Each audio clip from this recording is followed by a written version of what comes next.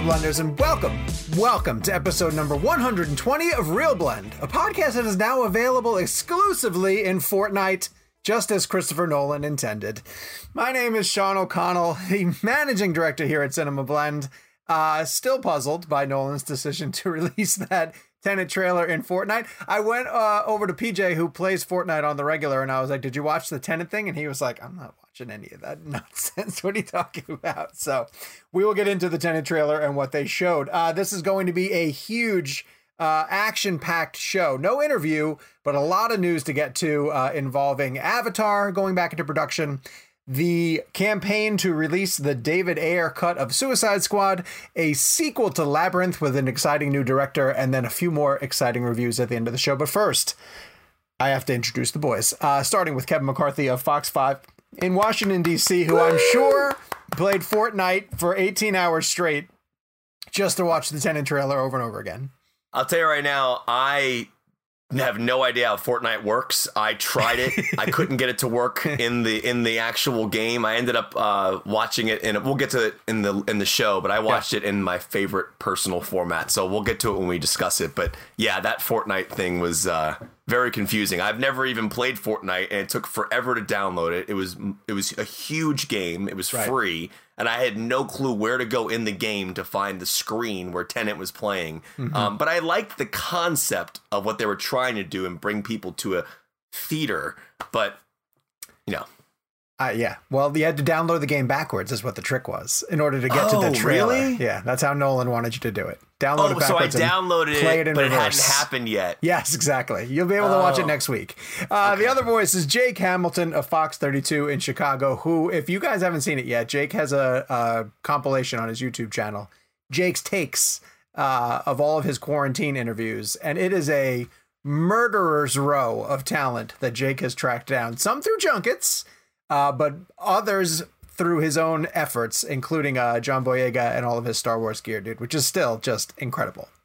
Thanks so much, dude. Good to see you guys. Hi, Jakey. I feel like so old talking about video games and hearing about video games because the last video game I played was the remake of Resident Evil 3, and the video game I played before that was the original Resident Evil 3. So Why Resident Evil? Just because they're fun, mindless, running around, like shoot zombies kind of video games. But like that's how infrequently I play video games. Is that I play one and then play the remake like 20 years later. That's how infrequently I play video games. Gotcha. You just didn't grow up with them? Is that what it is? I didn't really. I feel like something's got to give somewhere. And as much as we were consuming movies, like so it's the weirdest thing. I can sit and binge watch a TV show for 10 hours and kind of justify it as work. But if I play a video game for 45 minutes, I feel like I'm wasting time. I don't know why. I know that's not right or fair to view it that way, but I've always had a hard time sitting still and playing video games. Right. Interesting. Yeah. I like them a lot, and the boys play them a ton, and I like to play sports games against them, but they're just too good. Like, they play them all the time, so that when I sit down to play, I just get my rear end handed to me, and that's no fun at all. So, anyway, a reminder, we have a community page over on Facebook. They are always having fun conversations about the Blender family and the topics that are new to them. So engage with them if you guys want to continue the show in between episodes. Go to Facebook and search for Real Blend Podcast Community. We also, as you can probably see, if you're watching us on YouTube, we're posting Cinema Blend episodes to Real Blend episodes to the Cinema Blend YouTube page. So if you'd rather stream the show over that way. So there was a question about when we have talent on for an interview and how come we don't show them. I think it was a comment underneath the Damien Chazelle interview, and the answer is just for technical reasons. It's quite often hard enough for us to get the talent to be able to give us as clean of an audio copy as possible. If we went the extra mile and asked them to record their video for us as well too, it's hard for the three of us to get it right, and it takes a lot of back and forth. As you saw last week. Yeah, right, when I forgot to hit record. So, I don't know, like maybe someday we get to a point where we have a studio, that we're able to do the podcast in, and a guest could come by and get it done. But right now it's difficult to do that. I'm glad you brought that up because I actually wanted to tell people just briefly how the behind the scenes stuff works. It's really kind of cool. Like when we connect with someone like Damien Chazelle, for example, prior to the connection, we're dealing with his publicists weeks in advance trying to set up, how we're going to see him, how we're going to hear him, and how he's going to record his audio. And Gabe has this idea down that once we connect with the talent over Skype, that we'll then talk to the talent themselves and have them record their audio on their cell phones. And thanks to Damien Chazelle for being so awesome, because not only did he connect to us via Skype so we could see him, and because for people who don't know, when we do our show, I'm in DC, Sean's in North Carolina, Jake's in Chicago, Gabe's in St. Louis. We're recording over Skype. We use Skype only so we can see each other. That way the conversations flow better. But then at the same time, if we have an actor or a director come on and it's 3 hosts and a producer, to be able to see that person is a game changer because no one's talking over each other. It makes the conversation flow better. So for Damien Chazelle specifically, Gabe will go into like a breakout room essentially and connect with him. And then Damien literally takes his cell phone, records his audio, texts that audio to his publicist, and then we get that audio afterwards. And I know this might be minutia, but to think about an Oscar-winning director pressing record on his own audio in his house and still getting that audio to the publicist, I know it sounds ridiculous, but it's still an extra step or two he has to take.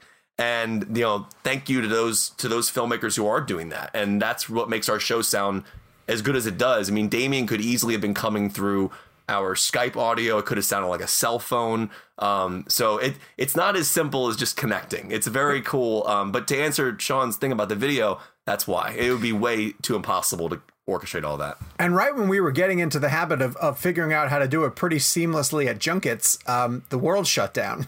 And now we're having people figure out how to do it from home. And that's another step we had to add. If you guys knew how many times we had to stop and start over with the great Barry Levinson, Barry Sonnenfeld, who I adore, and he was amazing. And every time he got back on, he was tech savvy enough to be like, all right, here's where we are, and start back up again. But that interview was a lot of false starts and restarts. So how many times did we start with Sonnenfeld? 3 or 4? It must have been like 4 times. Yeah, somewhere around there. And Sonnenfeld never once had an inkling of negativity about it and just kept doing it. Now I get he's selling a book, but people get to a point where they just go, I'm done with this. You know what I mean? Right. Like you're not going to see Harrison Ford doing Zooms and trying 4 times to get a connection. You know what I mean? Like I kind of want him to, though. I mean, it'd be hilarious. I mean, I think that's actually a really funny idea for an SNL sketch. Having Harrison Ford do Zoom interviews. Oh my God. Like,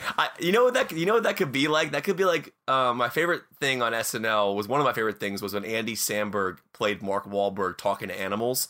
And I just feel like Mark Wahlberg talks to animals. Did you see Perfect? He asked the goat if he saw a Perfect Storm. And that's a nice beard. I had a beard like that in Perfect Storm. But so it's funny. So how do you run it for me?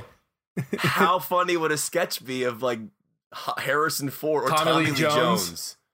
Yeah, those two doing Zoom interviews with journalists and having like connection issues. And you imagine Tommy Lee Jones putting in AirPods. The best part would be like Tommy Lee Jones's face would be frozen, and I'd ask a question, and I'd be like, "Oh, I think his connection's frozen," and he'd just go, "No, I'm still here."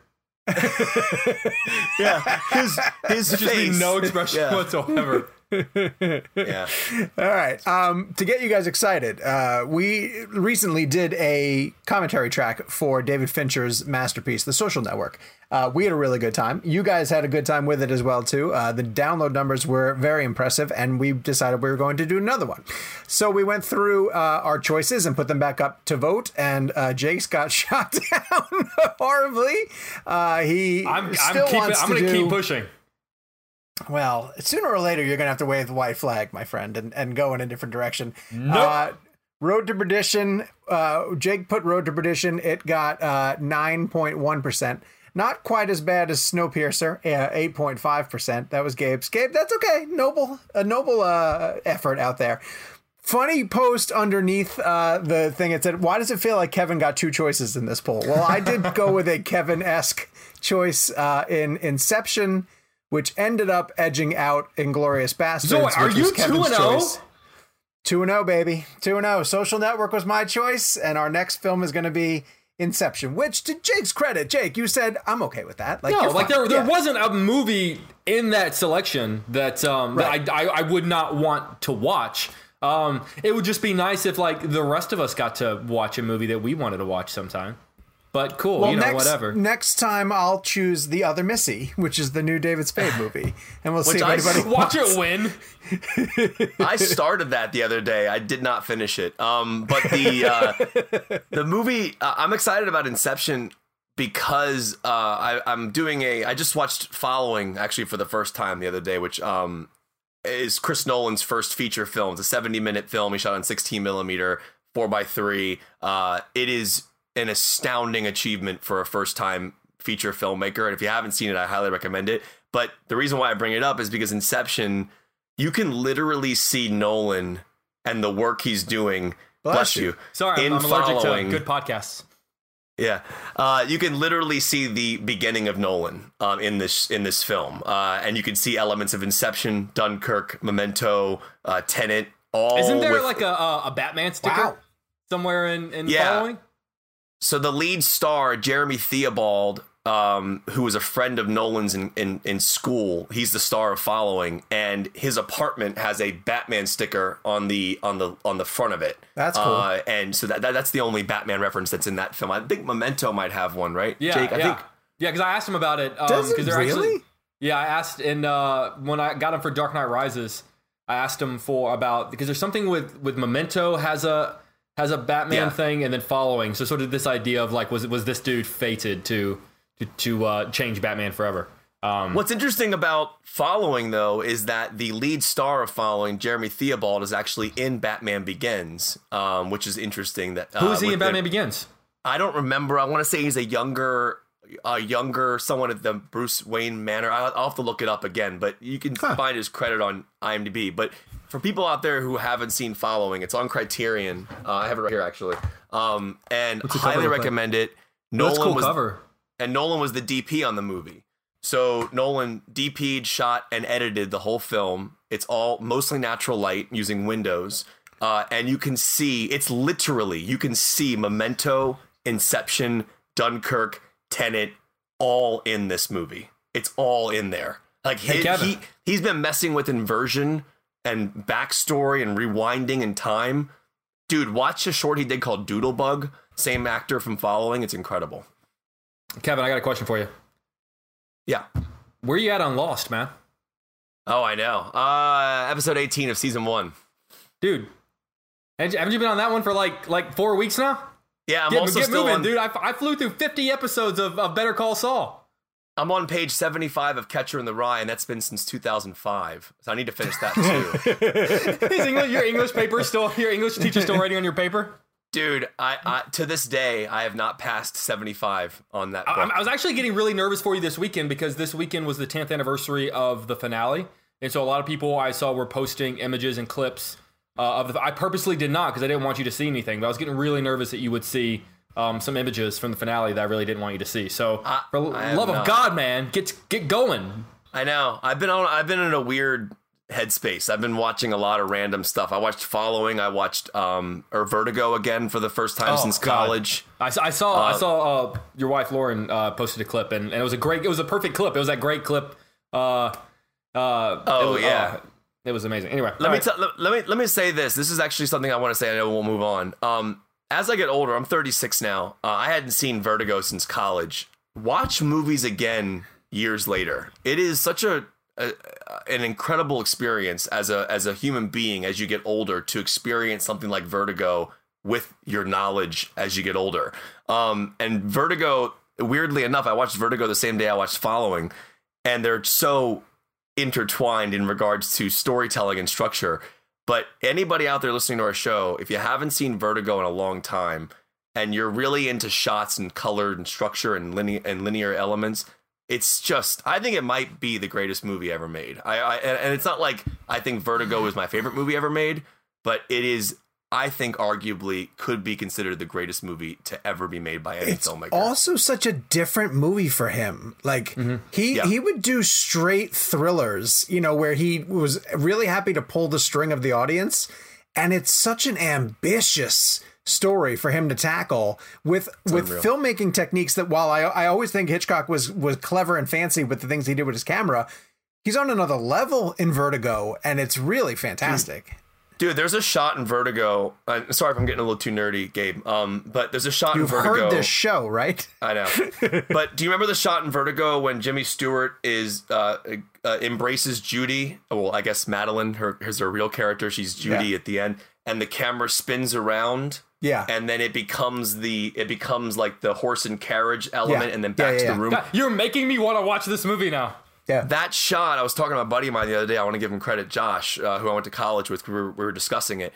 That was all like rear screen projection. Like that was, and I know there's a bunch of documentaries and things about the filmmaking of this movie. I've also heard there's a great documentary about the 4K restoration or the Blu-ray restoration of that film. That the version I saw, they had to restore it from a very crappy print that they had with terrible sound on it.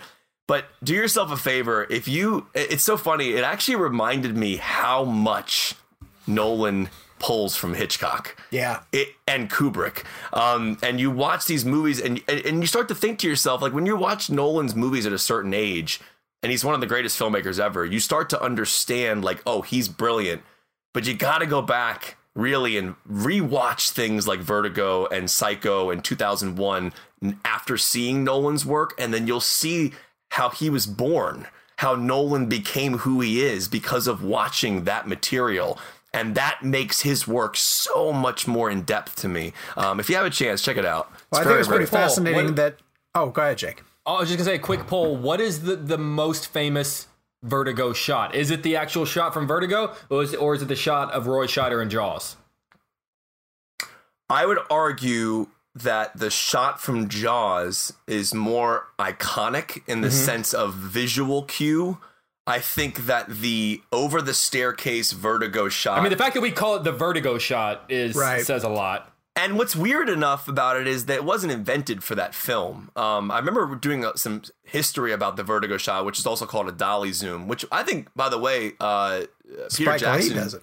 Peter Jackson uses them really well in The Lord of the Rings, but Spike Lee's is a reverse dolly. I want to say it's a movement, and the camera's actually on a track, I believe, and it's creating that like like the person's almost floating. I can't remember the name of that shot. Oh yeah, okay, I know what you're talking about. The background's moving, and they look like they're still.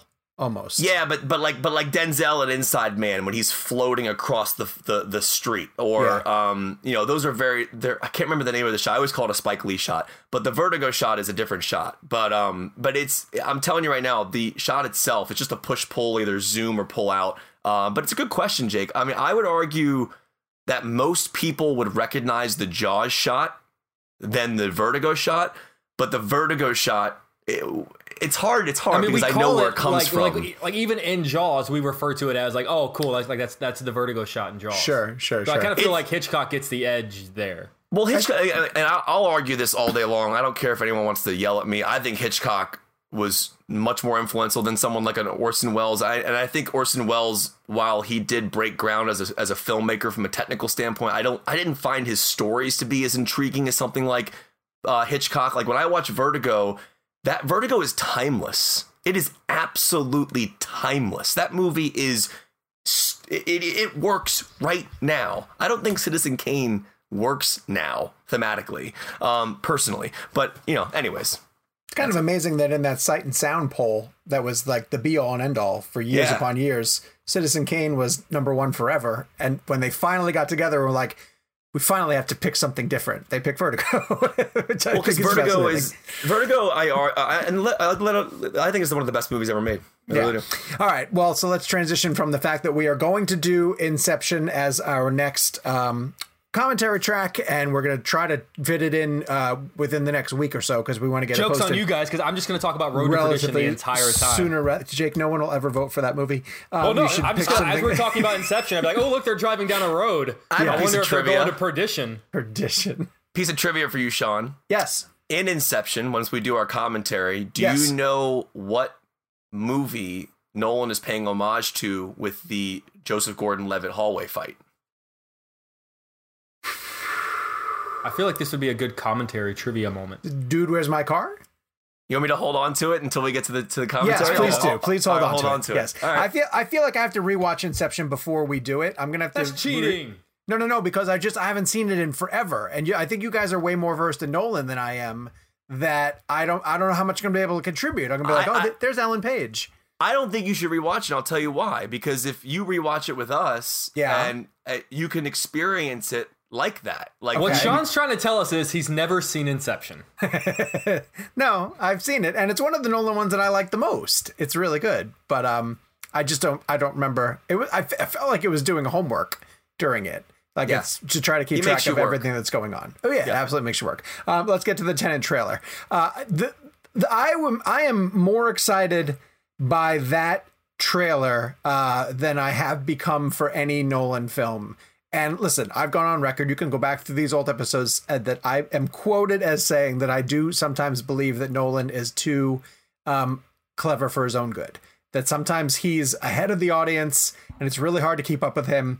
But in moments when he's been able to implement his clever storytelling devices into more action-driven films, like the Batman trilogy, like Inception, very much so, he is such an exciting physical director.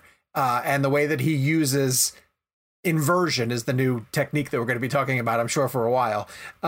It's a little bit easier to wrap your brain around because you can see it. You know, it's with Interstellar, he left me in the dust with quantum physics and all the stuff that he was diving into, and the magical bookcase that, you know, communicates to Murph through the years and all this stuff. And I didn't care.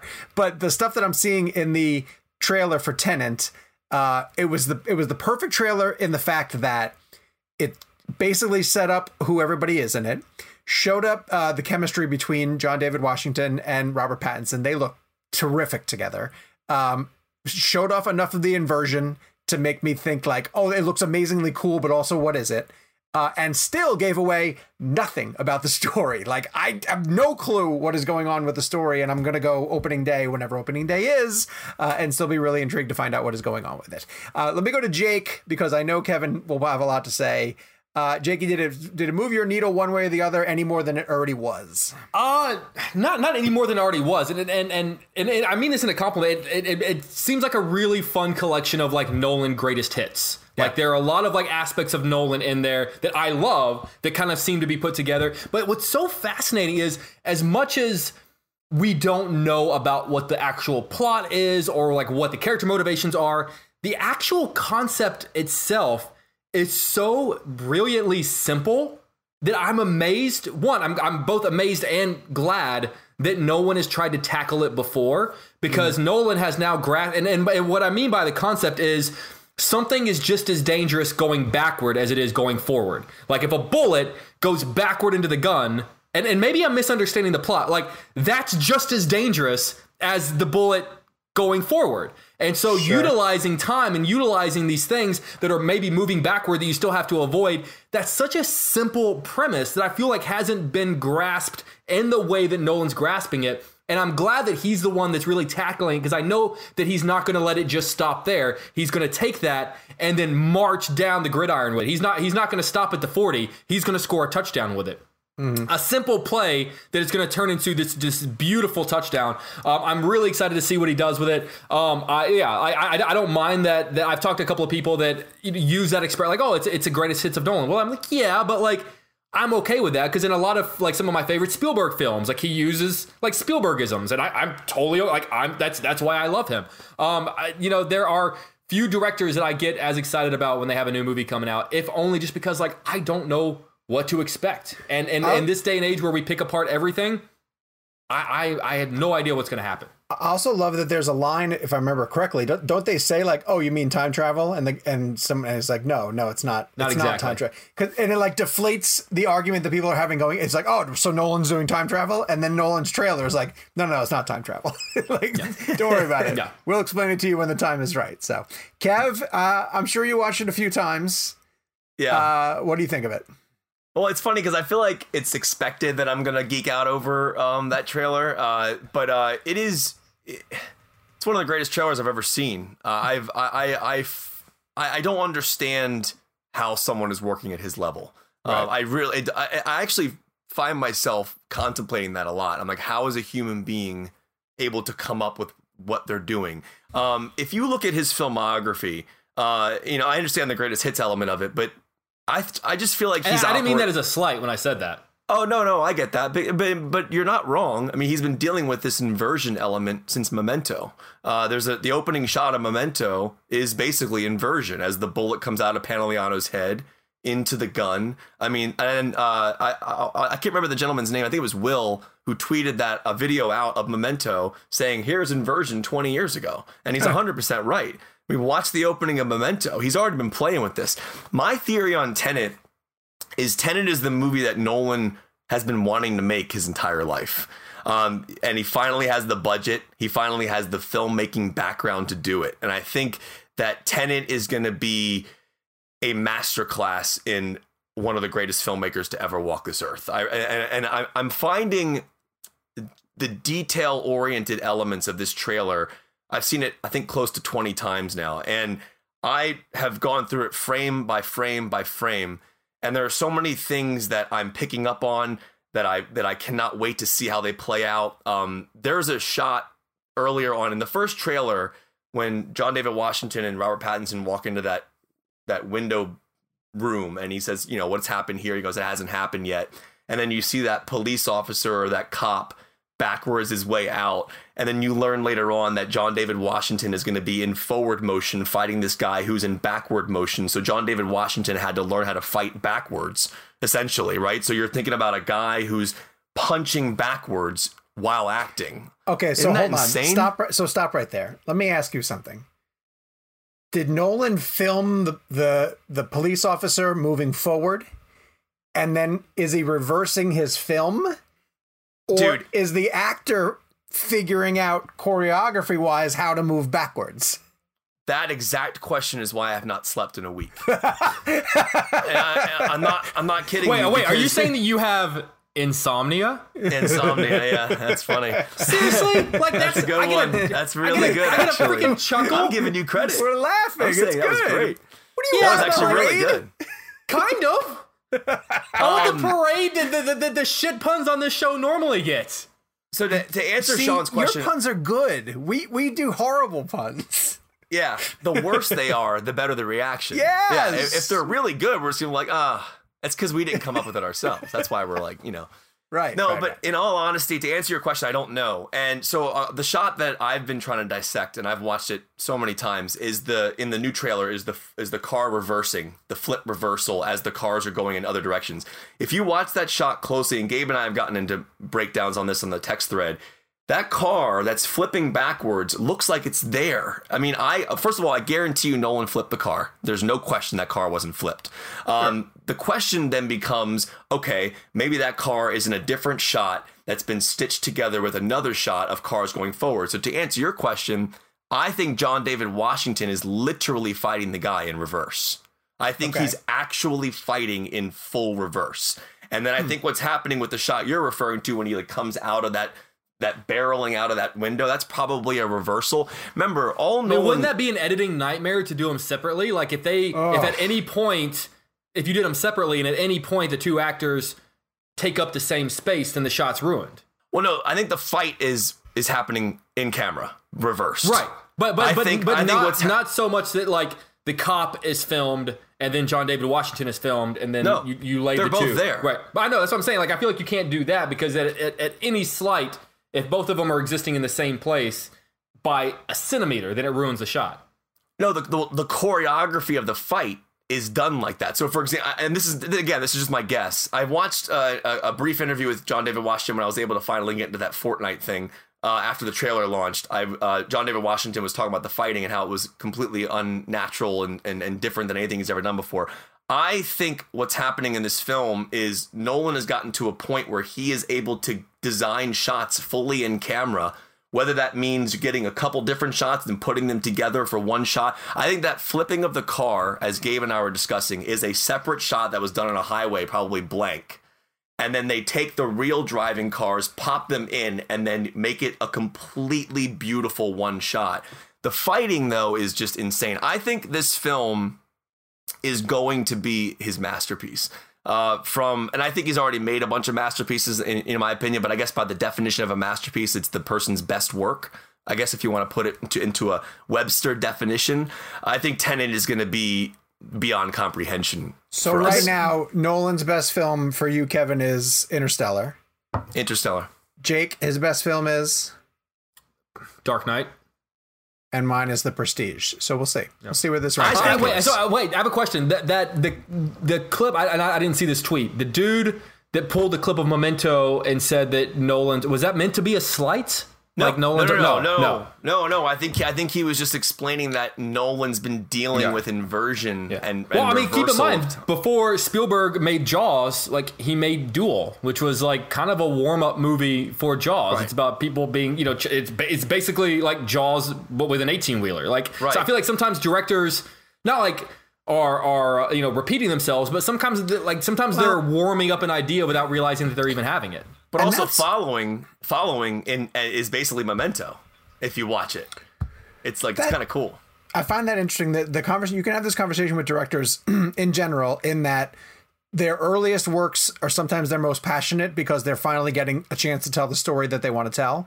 But by definition, they should be better later, right? Because they're figuring out how to make movies more. But then you find directors who, as they get further and further into their careers, not everybody, obviously, but they run out of interesting stories that they want to tell, and then they just start taking jobs or other people's scripts, and their passion isn't necessarily there. It's weird, catch-22. I understand what you're saying. It's an example. I'll say this, though. Anybody who watches that trailer, so what I did was I went to an official Warner Brothers website and I downloaded the full HD version of it and I just threw it on my computer, and that's how I've been watching it. And there's a couple things I want people to look out for as you watch it again.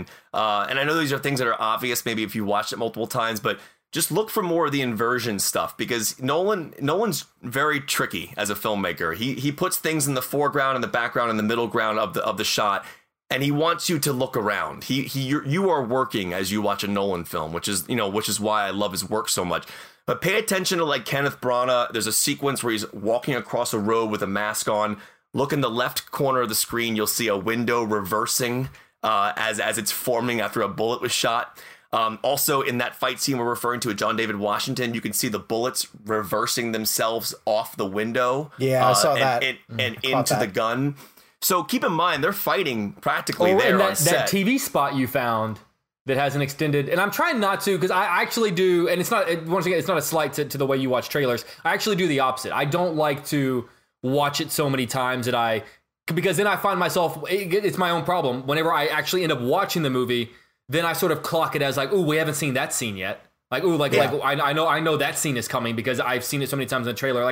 If I become too familiar with the trailer, then it is in my head too much as I'm watching the movie. So I usually give myself once, maybe twice, and then I got to wash my hands of it. In a weird way, I always found Nolan's trailers and TV spots to be extensions of his films. I did the same thing with Inception. I watched that trailer 30 times before I saw the movie. I did the same thing with Dunkirk. I've always found that I don't know that he does this, and this could just be me being a fan, but I always found that his trailers are for his fans in the sense of he puts them out knowing he's not going to give you much away, just to get you excited for his work. And I think that he looks at those as extensions. The last thing I'll mention, Jake, you talking about the airplane. There's a scene, and I'm glad you brought that up because I just read an interview with Nolan about this. There's a shot at the end of the trailer of Tenet, which is very similar to the end of the Inception trailer, by the way. If you guys noticed, at the end of Inception, they do the Inception logo, and then they cut to the tag, which is Tom Hardy going, "You need to dream a little bigger, darling." Right? That was the joke bit at the end of Inception's trailer. This one has a very similar idea. Tenet, this time you hit the title card, then you have Pattinson and John David Washington walking in a joking fashion, talking about a plane going into a hangar. By the way, I don't know if I doubt this was an homage, but that plane going into the hangar looked exactly like the plane going into the hangar in Face Off. And I really want to know. It reminded me of Airplane. That's funny. I kind of want to know if that's the case, because Nolan, I found out the other day that Nolan's a MacGruber fan. Nolan likes so many different types of movies. But that plane, by the way, I don't know if you guys read this yet. Are you guys ready for this? He bought an actual 747 and crashed it and blew it up. Well, because I read that he said that he did the numbers, and it would be cheaper to run an actual 747 into a building than it would be to build miniatures and replicate it that way. He said it's actually cheaper to just do it. It was cheaper than doing the CG. Like basically what they would sometimes do in a shot like that is you would build an outer shell of a plane from whatever side you're shooting it from and then have the crash take place. If you watch Face Off, you can actually see fireworks going off versus explosions, which is really funny. But in regards to that, he decided, I mean, this is the same guy who flipped an 18-wheeler in Dark Knight, practically. I mean, with like 5 blocks away. Yeah, I mean, you're talking about somebody who is you know what's funny about that story, Jake, is that he was going to do it with miniatures and CG. And like you said, it was cheaper to blow the plane up. So what Jake's referring to, there's a TV spot out there that you have to watch if you haven't seen it. That's 15 seconds that takes you inside that plane scene, which appears to be some kind of heist. Remember, they're going into the future, right? They're going into the future and the future's rewinding and they're trying to stop whatever events lead to some chaotic post-apocalyptic moment. I mean, it's unbelievably mind-blowing if you actually think about it. It's hard to wrap your mind around. But watch that plane scene. This is the last thing I'll say. As the plane is there, you'll see the firefighters walking past our leading characters. The firefighters are walking backwards. The water is shooting back into their fire gun as the characters are going forward. Debris is flying up in front of their face from the ground to the plane and reforming on the plane so the plane's no longer exploded. And this is all happening as the characters are moving in forward motion as everything else is flying backwards. And you as an audience member, I think it gets to a point in a moment like that where it's so mind-blowing and hard to comprehend. You just have to feel it and not understand it, right? And that's the whole point of the movie, right? Tenet is about feeling it, not understanding it. And I think that's exactly what Nolan wants you to do. He wants you to feel this and not have to like think about the technicality of it. Just feel it. Okay. On May 26th, does the movie open on July 17th? Jake. Yes. Oh. Jake. Kevin. Yes. Sorry. Jake. No. I think it is going to open on July 17th. Okay, let's move on. I think so too. To our next story. I will say I'm leaning more toward you guys after seeing. No, too late. I get to speak. No, just like based on kind of what the country looked like this past weekend, which it looked like sort of this like scraping for things to open back up. I'm still saying no, but I'm. You're talking a month and a half now. A month and a half. Exactly. Also, think about it this way, and this is the last thing I'll say about it. Let's think about a 25-screen AMC theater, AMC Empire in New York City, right? So if Tenet rolls out July 17th, 25 theaters play Tenet. You do 35 to 40% capacity in every theater. You put 3 or 4 seats in between each person. That sounds completely doable to me. Do you give them every screen? Yeah, I think that's how it would work. Yeah. I mean, I feel like at that point it's just the Tenet theaters. I mean, yeah, okay, that could be. Yeah, that could be. All right, today is the day that I learned that no one on the Real Blend podcast has seen Labyrinth. Apparently, it's a pretty famous movie, and we should have seen it growing up, but none of us found the time to check it out. We know it has something to do with Jim Henson, and you know what I get Labyrinth confused with? Willow. Those are the kinds of movies that just fall into that demographic of things that never really caught my eye when I was growing up. But there's a sequel, and Scott Derrickson, who is no longer directing Doctor Strange in the Multiverse of Madness, is now going over to direct Labyrinth Part 2. So, I mean, I say to him, Godspeed. But since none of us are didn't really it just get a Netflix versed? series as well? Isn't there like a new Netflix series that's like Labyrinth the series? Oh, Gabe is saying yes. Yeah. So and yes. I was intrigued by it, but once again, I was like, well, I'm not going to watch it because I've never seen the originals. By the way, speaking of Scott Derrickson, which is a very Doctor Strange transition you just made there, because think about what you just did. What's the third act of Doctor Strange? What happens in the third act of Doctor Strange? Inversion. It's inversion. Literally inversion. Like he's fighting in reverse. Which is really funny that those two stories were together. I find those coincidences to be hilarious. But if you haven't seen Doctor Strange, watch the third act fight with Doctor Strange, and before he goes to visit, was it Dormammu? And that whole fight scene is unbelievable. But that's actually cool. Interesting. I think Scott Derrickson actually tweeted out the Tenet trailer and said, "Oh, what a cool concept fight." Do you think he was that a little slight towards Nolan? Probably. Did you see that tweet? You think so? Yeah. Oh, I think it's a little dig. Listen. Never a good idea to pick on Nolan on social media. Yeah, I wouldn't do that. If you're going to come at the king, you best not miss. Gabe wants me to tell everybody that Netflix series was actually Dark Crystal, which is yet another type of Labyrinth Willow show that fall into that same mix. So the Netflix one was not Labyrinth, and now it's everyone's responsibility to go see Labyrinth or head to social media and yell at us for the fact that we have not watched it yet.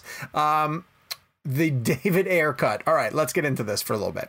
So last week's episode, we discussed the Snyder cut, of which has been very top of mind for me in particular. I'm writing a book titled Release the Snyder Cut. It gets into the fight from DC fans and Snyder fans in particular to get Zack Snyder's version of Justice League released to HBO Max. In the wake of this, HBO is now getting inundated with requests from DC fans and particular David Ayer fans who want to see his version of Suicide Squad. Now, Suicide Squad was also interfered with by Warner Brothers, and some of it had to do with changes that they made to Justice League that directly affected the story that he wanted to tell. Some of it was in relation to the amazing trailer that everybody points at and says, that was an incredible trailer. They turned his footage over to the company that cut that trailer and said, cut a better version of the feature film, which is just ridiculous. And so now Release the Ayer cut is starting to trend, and David Ayer himself is promoting it by weighing in often by saying there's a lot more of the Joker, the Jared Leto Joker stuff, and he had a longer relationship with Harley. There are other big characters that should have been more prominently featured. The ending had to do with Steppenwolf and the Parademons, which became prevalent in Justice League and not Enchantress.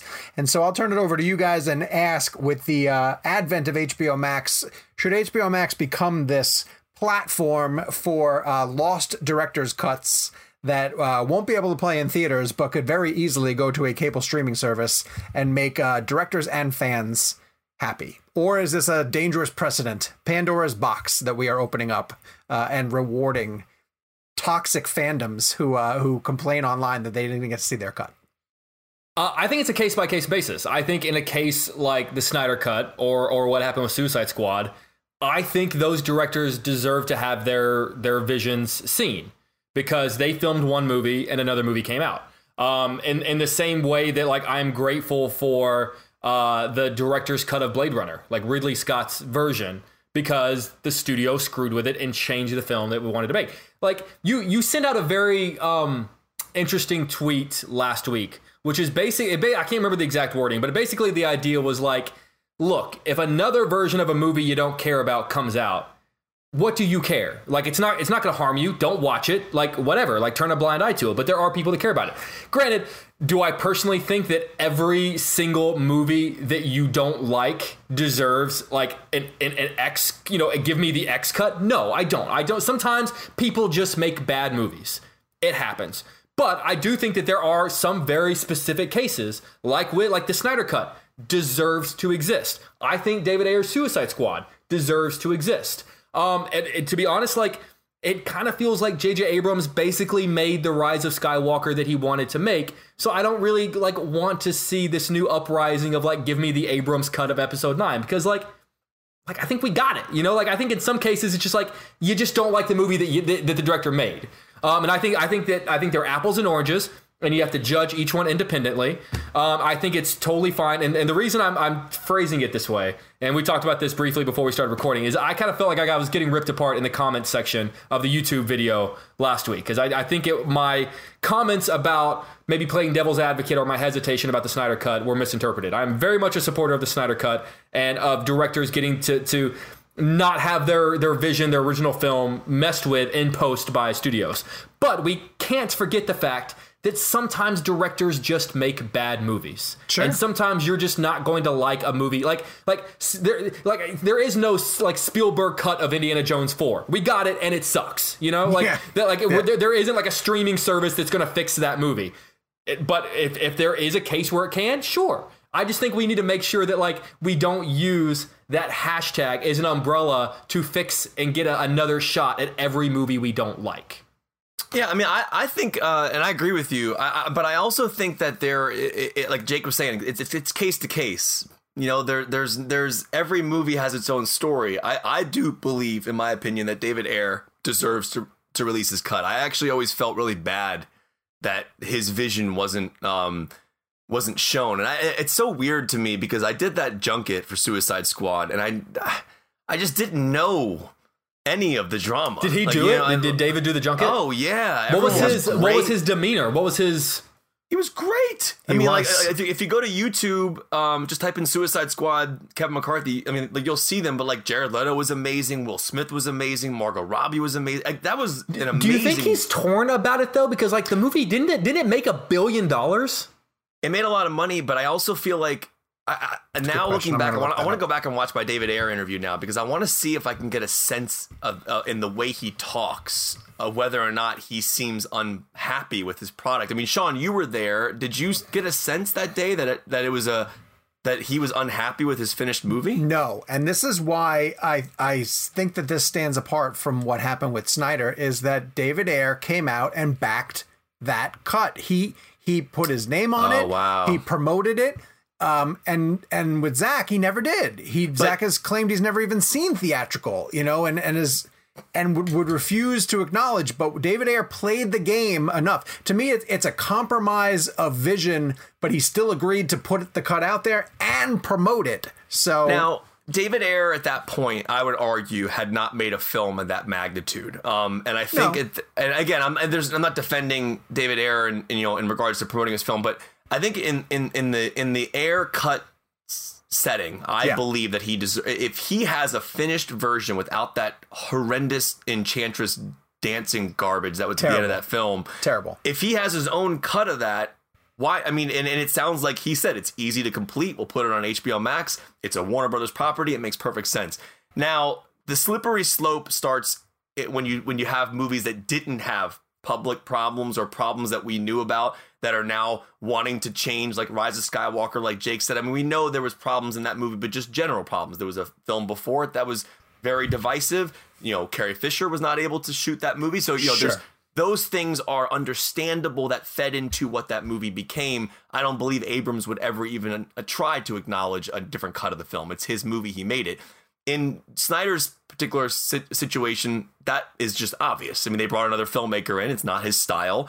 Let him release the movie he wanted to make. He's been building a trilogy since Man of Steel, BVS. Let him finish it. Let's see his version of the movie. Sure. Ayer, I would argue, is the same thing. Ayer, I saw someone tweet this today, actually. I think it was Rob Liefeld, who said, when I watched Suicide Squad, it didn't look like or feel like a David Ayer movie. 100%. It's the same reason why I think Aladdin, directed by Guy Ritchie, does not feel like a Guy Ritchie movie. It feels like a studio film that Guy Ritchie just happened to direct. Yes. Like Kevin Smith doing Cop Out. Right. And so when you're watching something like Suicide Squad, you can actually see the grittiness and the detail that Ayer was putting into it. Shot 35mm film. It looks incredibly gorgeous. But then you have them redo that stupid Enchantress ending, which was... I still, to this day, don't understand how they didn't come up with a storyline to save Batman. Like, that would have been the coolest plot ever. I can't remember, was it Jake or somebody? We were having this discussion that the plot of Suicide Squad could have easily been the Suicide Squad saving Batman in that tower. Why were they saving Viola Davis? I mean, that was like, what a ridiculously weird plot development that movie was. But at the same time, I liked Leto's Joker. And I know people were against it, but I think that Leto put a lot of work into it that we have not seen. Could you imagine if Leto's performance is brilliant in Ayer's cut? I mean, imagine what we haven't seen. I mean, the trailers alone, and I know trailers can be misleading, but I think that Ayer deserves his cut. Now, that slippery slope is hard because you start manipulating things based on fandom. Sean, this is the question I'll ask you. I was reading today about Snyder Cut, and this is going to be a different realized version of what Snyder was going to do. So this wouldn't have been the Justice League he would have put out 2 years ago. So it's not the cut. We're not getting Snyder's cut of Justice League formally. Mm-hmm. We are getting a new version of what Justice League would be through his eyes, or what he tried to do. So I guess my point there, and I saw someone tweet about this, at what point does that then become fan service? Where if is Snyder manipulating his work based on what's happened with the events in the 2 years? How do you avoid that? And then at the same time, I don't know. So is the Snyder Cut really going to be Snyder's cut of Justice League, or is it going to be a new, realized? You know what I mean? Well, and for this reason alone, too, he'll be a different person. He's a different person 3 years later, who is telling a different story that's more relevant to who he is now and what time we're in now. But he still has old footage to play with, though. Well, that's the thing. He can't change it drastically because he's not going to reshoot. He's not going to be able to reshoot that much. I heard there's no reshoots. I heard is that true? These are conflicting reports. I've heard that they are. I've heard one story say that the cast that's coming back is only going to be able to provide their voice for to get laid over CGI animatronics to fill in scenes that aren't finished. Okay. Then I've heard as recently as today, AT&T and HBO saying that they're willing to giving him more than $30 million to beef it up to become a larger version of what he like, almost not a Game of Thrones type thing, but a longer series, which would allow him to explore other characters with all of them and beef it up. Well, that's what I don't know. I'm not quite sure. So then Zach tweeted a picture of Harry Lennox, who Harry Lennox was in Man of Steel and BVS. He was a General Swanwick, and he's going to become Martian Manhunter. Snyder has made that clear. He put a Harry Lennox picture and just said, like, Harry's so awesome.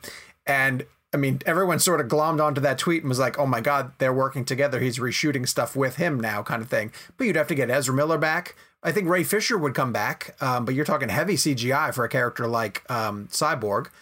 I don't know about Affleck. And also, Affleck would have to get jacked. Remember how jacked he was as Batman? Yes. Like, he would have to go through that whole process again. You can do that with the suit, though. A little bit. That's true. Do that with the suit a little. Look at Shazam. Is it weird that Gal Gadot hasn't said anything about the news? Yeah, it's not normal. It's not. It is a little bit strange that as of right now, she's one of the few. Ezra hasn't said anything either, but Ezra Miller's in a weird PR spot right now, based on that bad video that came out that showed him in an questionable situation.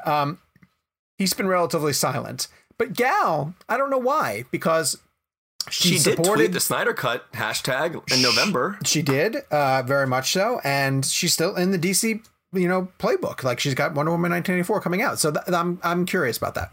Sean, let me ask you this. So Jake and I interviewed Henry Cavill for The Witcher. Yeah. At that point, did Cavill know this was going to happen? Yes. Yes. Do you think he was completely BSing us? Yes, 100%. Because the Hollywood Reporter story said that Toby Emmerich of Warner Brothers contacted Zach the day after the November 17th trending event and said, I can't ignore this anymore. Like, this drumbeat's too loud. And we have to come to the table and figure out how to do something. And you guys got Henry for Witcher in February? January or February? Oh, December? Okay. Yeah. So, yeah, I'm sure that Henry had heard from Zach by that point and said, be ready. We're going to do something.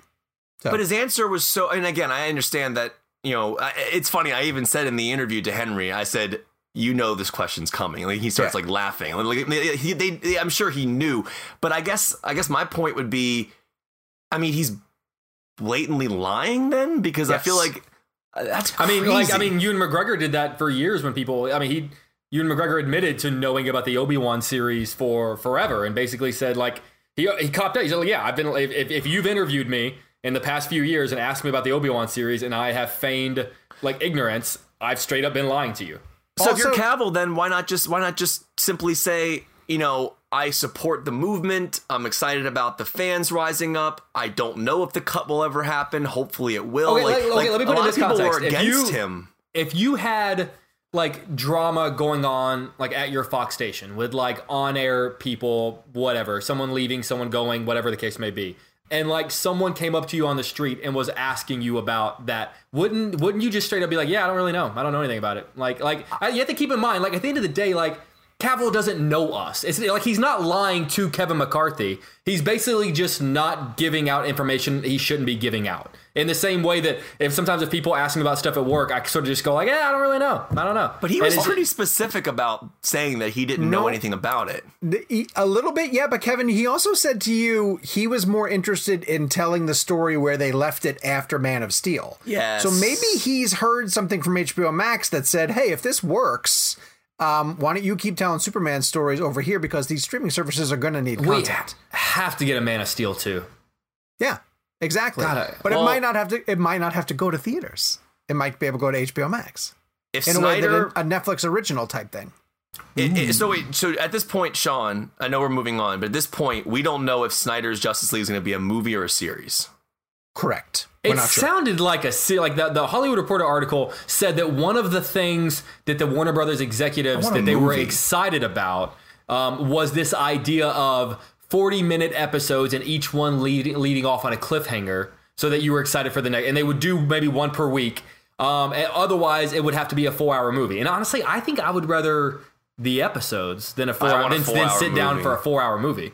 I'd watch a 4-hour movie because you're going to watch 4 episodes back to back anyways. Not if they only put them out one per week. I have now subscribed to the idea that I am moving away from the Netflix model. And I'm watching Defending Jacob right now. Like, I like the 1 episode per week model. Like I like the Last Dance and the leaving off on the cliffhanger and waiting for, like, I miss that. And I'm excited for that. This becomes interesting because based on what Jake is saying, this becomes a business or a story decision. And I think from a business standpoint, you do it week to week to create momentum. And I think there could be a good story told over 6 chapters. Well, his cut was 214 minutes, which is 3 hours and 30 something minutes. And that's before he goes back to do reshoots. I think if he goes back and takes a look at what he has and what he's able to film in the next year, that will be the creative decision that will tell him how is the best way to put it forward. And he's going to make that decision. What do you want, Sean? I want a series. I would like a series because I think a series would allow him time to breathe with these characters that he's thought about for a long time, and he would get more character development. There's a lot of characters who we haven't even met. Like, there's Flash-related characters. There's Cyborg-related characters. There's a lot of side parts that haven't even been part of the thing, and I don't want him to have to sacrifice those. Well, we get the R. I hope he goes R-rated. I mean, like, I would imagine he will, because I'll never forget talking to Zach for BVS, and I remember they gave me a double slot that day, and I was so excited because I'd just seen BVS the night before. And one of the things he talked about very giddily, because you know how he's like a geek, he's like the greatest, like, fun guy to talk to about filmmaking, and I'll never forget him lighting up like a light bulb when he could do the warehouse scene with blood spraying out of people. And I'm like, this is the movie this guy wanted to make. Obviously he's constrained to a PG-13, but at that point I feel like his Justice League could be R-rated. All he has to do is mess with some digital blood. I mean, there's something to be said about watching a Batman fight with real blood in it. Like, there's something about the groundedness of it, which, you know, I love Nolan's Dark Knight, but that movie is PG-13 and doesn't have a lot of blood, so it doesn't feel as brutal as BVS at times in regards to the fighting. But the latest campaign to come up after that, in addition to release the Ayer cut and release the Snyder cut on Memorial Day, if anybody was paying attention, on Monday, they got Make Solo 2 happen, start to trend. Lord knows why. I have no idea why. Because it was the anniversary of when the movie came out. Oh, is that what it was? Oh, I guess that would make sense. Okay, isn't Solo 2 an oxymoron? Why is that? Because it's 2 Solo isn't twice? Seriously, no, I'm not doing a pun. I'm being serious. It's an oxymoron. It's a sequel. I mean, like we were joking beforehand, they're not going to call it Duo or Duet or some such. Jake, you'd be cool with further adventures of those characters, wouldn't you? Oh, 100%. I mean, I would be absolutely down for it. I don't think it's ever going to happen. I would really like... Why? Because it didn't make enough money and there wasn't enough interest. And a lot of people point to Solo as being one of the reasons that Star Wars started kind of hitting this fatigue and kind of hitting this, like, kind of we're all being burned out. You know, the thing that was interesting, and here's the deal. Obviously, like, I'm the defender. I like Solo. I think it's a really fun movie. But what's frustrating about not getting a second Solo, and I think they've even shut down ideas of like a Disney Plus series, which I would also be cool with, is that the story that they leave off on, that they hint that they're heading toward, like, oh, there's this big gangster who's got a job for us. Like, that's the story I want to see. Like, they're heading to Jabba, and they're doing a job for Jabba. In the middle of the job, they run into the Empire, and they dump the cargo. And that's why Jabba is chasing him and is sending Boba Fett after him when we meet him in A New Hope. Like, that's the story I want to see. I wasn't really interested in Kira or Darth Maul being involved, because keep in mind, Darth Maul can have no involvement with Han Solo whatsoever. Because when we meet Han in Episode 4, he doesn't believe in the Force. He doesn't believe that it exists. So he could never meet anyone that would convince him otherwise before that. Mm-hmm. So, but I would love to see that interaction with Jabba. I would love to see him running from Boba Fett and maybe some early interactions with Boba Fett. Obviously, we're about to get Boba Fett because of The Mandalorian, which means that he survived the Sarlacc pit, which is fantastic. Like, that's, as a Star Wars nerd, that's great. I really hope we get that shot of his hand coming out of the Sarlacc pit and pulling himself up. But that being said, I'm getting nerdy. I would love to see, maybe not necessarily like a Solo 2, but I would love to see a Solo. Honestly, we're getting the Cassian series, the dude from Rogue One. I would much rather a Solo series than a series about Cassian. Okay, yeah, I kind of agree with that. I think that was a fun experiment. I don't think they ever really wanted to turn it into a franchise. I don't think you're going to get Donald Glover continuously returning as Lando Calrissian, and that all of it felt like a one-off, didn't it? Yeah, but I feel like he strikes me as, if he loves a character enough, like right now he's kind of coming back and doing like some Community stuff, because Community is in the middle of a resurgence, and they've been talking about, I mean, like, it really seems like they did that read-through of the episode for charity, and they got him back to do that, and they've been talking about getting everyone back for the movie. He strikes me as the type of person where if he likes it enough, he will do it. And I think he had a blast. Like Kevin and I both got to talk to him at the junket. He had a blast playing Lando. Like, I think of everyone in that movie, he's having the most fun. Like, I think he would absolutely return in a heartbeat. It's pretty amazing that room was him and Phoebe Waller-Bridge. And no one wanted to talk to Phoebe. It's so crazy how time like, now obviously, like, you look back, but I remember at the time, like she had done Fleabag, but it really hadn't taken off in the way that it is now. And I remember he had just released This Is America. And so, like, he was, like, even more so than Alden Ehrenreich or Ron Howard, like, he was the person at the junket that we all wanted to talk to. And I remember we found out he was paired with someone, and we were like, oh God, like, he's paired, and we all really just want to talk to him. And now, honestly, like, he probably dominates 90% of my interview, and I'd be lying if I said, like, I didn't, like, I navigated a lot of questions toward him, and now, like, I'm kicking myself, because I'm like, I was in the presence of Phoebe Waller-Bridge and did not give her the time and respect she deserved. She was the voice of a droid, so even that's, like, she was the voice of a droid, and hadn't really done anything that was, like, within the realm of pop culture yet. Yeah. But talk about a blown missed opportunity. That's the only time I've ever interviewed her, and it's funny, like, all but ignored her. And she's such a brilliant writer, and it's so funny, like, you said that, because there was, like, going into that room, like, as from a news perspective, clearly talking to him was, like, the number one thing to do, and talk about that particular video that came out. But I do wish I had a little more retrospective to think about, like, because Phoebe Waller-Bridge is one of the most talented writers. I can't wait to see what she added to No Time to Die. I think she's awesome. So, that's right. Yeah. I guarantee you, whatever she added, I guarantee you she made that movie better. Yeah. Did you watch, Sean, have you watched, I feel like this is a Kevin question. So, President Obama last year released, like, his favorite TV shows of the year, right? Right. And on that list is Fleabag.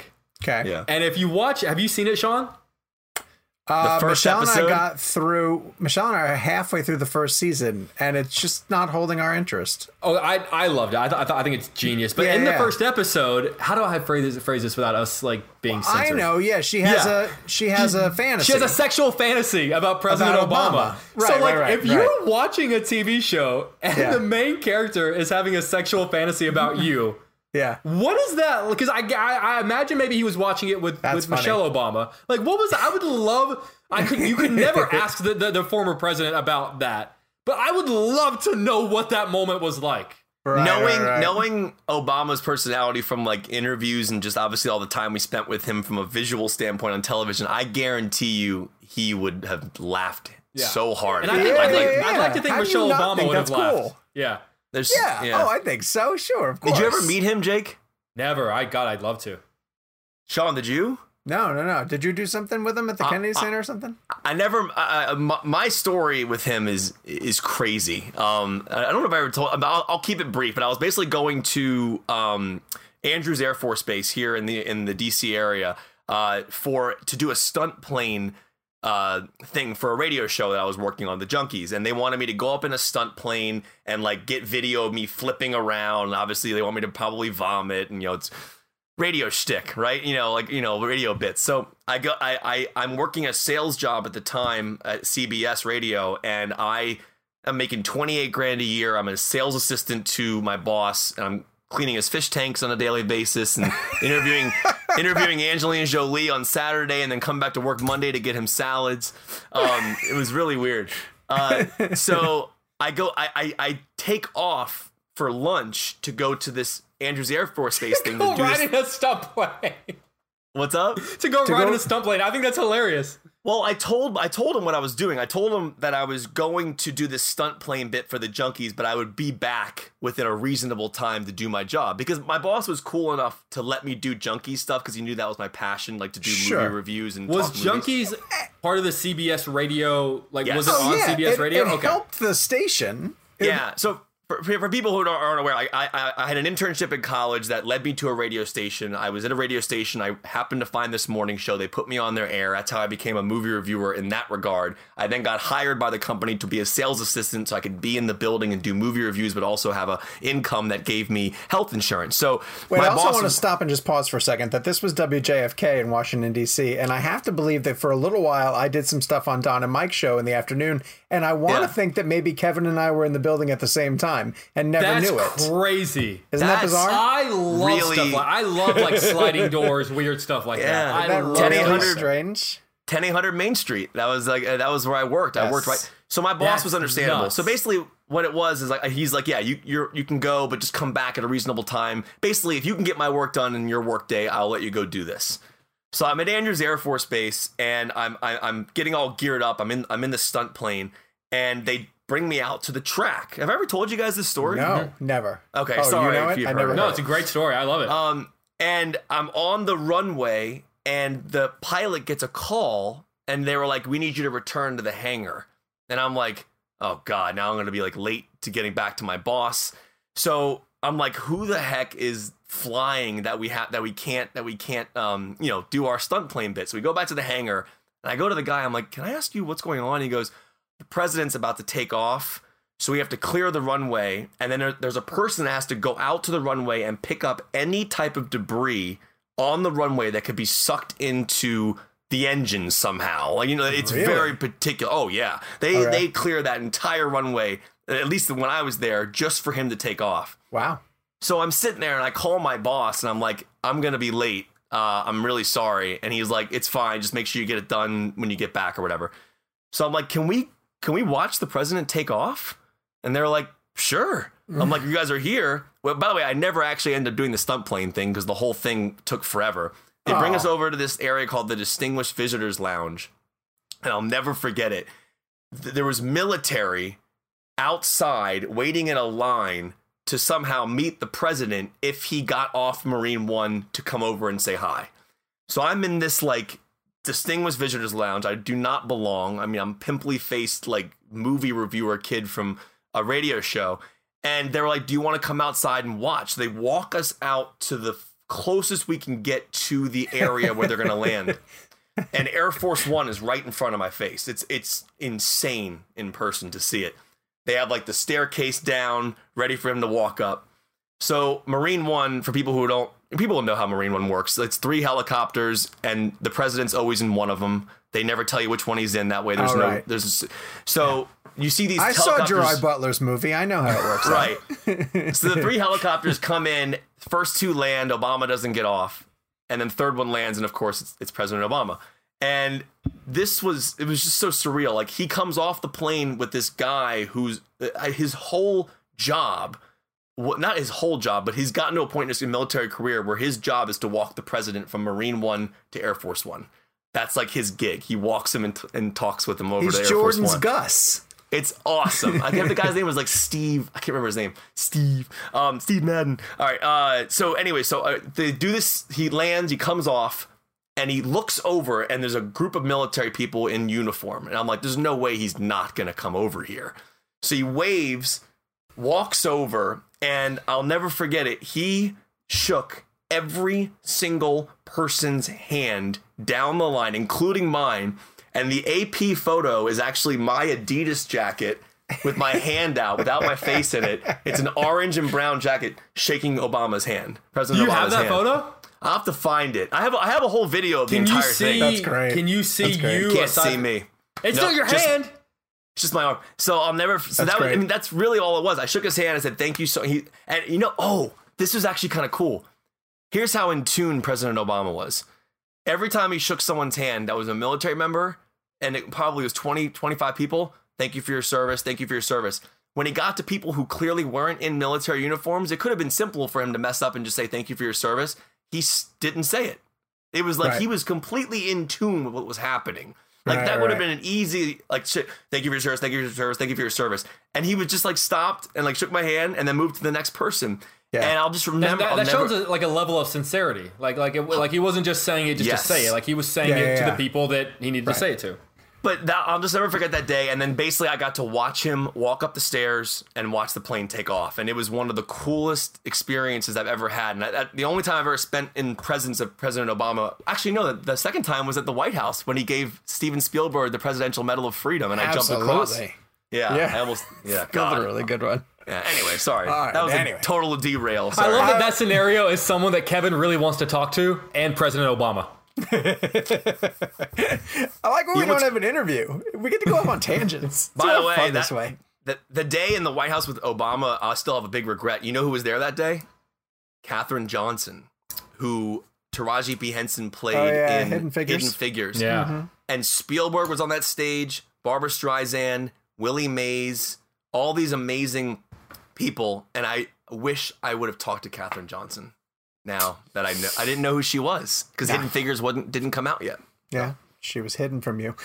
This week in movies or streaming, anyway, Uncut Gems is back on Netflix, and we have raved plenty about the Safdies and Adam Sandler's performance in that. Criminally underrated. Jake got to sit with him at the Critics' Choice Awards and make fun of all of the nominees that were going through that evening. I still love that story. It makes me laugh that Sandler was so bent out of shape that Best Actor was the first category, and then he had to sit there for the rest of the night. It was because I guess like Joaquin Phoenix had to go, like he only could be at the show. And that was the table I was at. Yeah. And so I guess like the idea was, look, we know Joaquin's going to win, and he's only willing to show up and accept the award if he can like get in and get out. Right. And so that's why, because like normally they would never lead off with Best Actor. And I remember sitting there at the table with Adam Sandler and the Safdies. And the first award of the evening is Best Actor in a Drama, and then Adam Sandler goes, already? And because I think he kind of wanted I don't think he thought he was going to win, but at least thought he like wanted to enjoy the night without being a loser the entire time. Yeah. But so it was just sort of like it was an interesting okay, this is how I think he was kind of disappointed a little bit. And not only did we bend our award show to have Best Actor go first for Joaquin Phoenix's schedule, but we all ate vegan food that evening because he wanted that on the menu, and they only had enough to feed half of the auditorium. Or did we just wait so we could go to In-N-Out afterward? Yes, that's exactly what we did. I think Joaquin Phoenix might have changed me. Last night, Lauren and I made burgers on the grill, and I cooked a beef burger and a Beyond Burger, and I took one bite of the beef burger, and I was disgusted by it. Dude, I had an Impossible Burger the other day, and it was with vegan cheese. Awesome. It was pretty good. Because Amanda's a vegetarian, which pretty much makes me a vegetarian. What's that from? Pulp Fiction. Yeah, Pulp Fiction. Is that Jimmy? Jules. Did Jimmy say that? My girlfriend. Jules says that. My girlfriend's a vegetarian, which pretty much makes me a vegetarian. By the way, I know this is totally detracting, but do you think Pitt really, or Jules, he calls himself Pitt in that scene, do you think he really had a girlfriend, or do you think he was just saying that? I think he has a girlfriend. I think he does too. We've had this conversation. Yes. Okay. All right. I want to go to, what is the other one? Space Force. Jake saw Space Force on Netflix, or is coming to Netflix on May 29th, Friday. This is the new Steve Carell. What's the showrunner's name? Greg Jacobs? Daniels. Greg Daniels. Responsible for The Office. Collaborating again. I mean, the cast is solid. Malkovich. Yeah, it's a really solid cast. Ben Schwartz, friend of the show. Really, really disappointed by the show. Watched the first. It's a 10-episode first season. I watched the first 5, which honestly, like, I have access to the rest of the season, and 5 is how many I gave it before I just went, yeah, I'm done. Liked the pilot quite a bit. I think I even texted you guys like, hey, watch the pilot. Like, really, really happy with it. And then it just really took a downhill slope for me. I love Carell as an actor, but I think he is overacting to all hell. Like, it just, like, you know when you can see someone acting? Like, I felt like I could see, and he's doing this voice that doesn't sound natural. Like, it sounds like Steve Carell is doing a voice, which really kind of threw me off. It just, I didn't find it, like, it's a weird mix where, like, it wants to be a satire because it's clearly making fun of things that are going on in the news right now, like with the development of this new branch of the military. And in fact, it was also kind of weird at the junket because I would bring that up to them and like no one wanted to talk about it. Like it got shut down. And it's just like, well, then what kind of show are you making? It felt like a political satire, but they didn't really want to take it all the way. And then obviously, like, it's not The Office because it's like it's kind of R-rated. Like Steve Carell drops F-bombs and stuff, so it's clearly it's clearly not that style or that show. I just didn't find it to be particularly funny. I didn't like. There are moments of humanity where I thought like, oh, that's nice, but they were few and far between. It would be maybe the last 15 seconds of an episode where I would go like, oh, like despite everything, that's a nice moment. But it wasn't enough to make me like, look, if the first season's got to hook you.